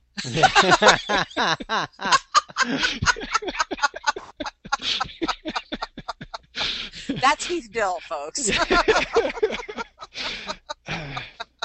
Well pointed out. Yes, that's what I said. I said nail on the head as usual, Heath. So, I mean, if you're anything like me, that if I didn't know anything about Heath, that alone would make me buy his. Yep. Yeah. Well, anyway, I definitely. On that note, yes, exactly. So I did want to give that plug, and we will have more forthcoming. I should also plug the Mythgard classes. Enrollment is open now for summer classes. I am teaching a class called Beyond Middle-earth. I'm team teaching it with Tom Shippey, the great Tolkien scholar. He is going to be teaching a 3-week exam. Basically, we're looking at Tolkien's work other than his Middle-earth stories. So that is, I'm looking at his fiction and poetry. That was not Middle-earth related, so we're looking at his children's works like Roverandom and the Father Christmas Letters. We're going to be looking at his short stories like Farmer Giles of Ham and Smith of Wootton Major and Leaf by Niggle. We're going to be looking at his poetry, all of the poetry that he wrote, which was not incorporated into the Middle-earth world. Some really fascinating stuff there, I think. And then we're also going to be looking at Tom Shippey is going to be doing 3 weeks on Tolkien's scholarly work and the intersection between his philological work and his poetry. So he's going to be looking at his work on Beowulf, his translations of Sir Orfeo and Pearl and Sir Gawain and the Green Knight, and some of the works, some of the poetry and stories that directly emerge from that, including, for instance, a work of Tolkien that almost nobody reads, almost nobody has read, the Lay of Eotru and Itrun, the Breton lay that Tolkien wrote. Which is connected to Sir Orfeo. So anyway, so we're going to be looking at all that stuff. So it'll be basically like the Tolkien you never knew, like all of the works of Tolkien that are really hard to find that you might not even have known existed, and sort of trying to kind of fill in the big picture of Tolkien's artistic and intellectual creative interests, and how these things we can see manifesting themselves, and how we can kind of look at this stuff, and that can help to inform us as we go and read his Middle-earth stuff. So anyway, so that's where that's the class that we're doing this coming summer in Mythgard, and the class begins in the middle of May. So there's still several more weeks to enroll for that, but we definitely want to encourage you to go to mythgard.org to be able to enroll for classes. All right. Well, why don't you very send good. us... Thanks, everybody, for joining us. So I will sign off, Yes. As usual, and say thanks for listening, and Godspeed.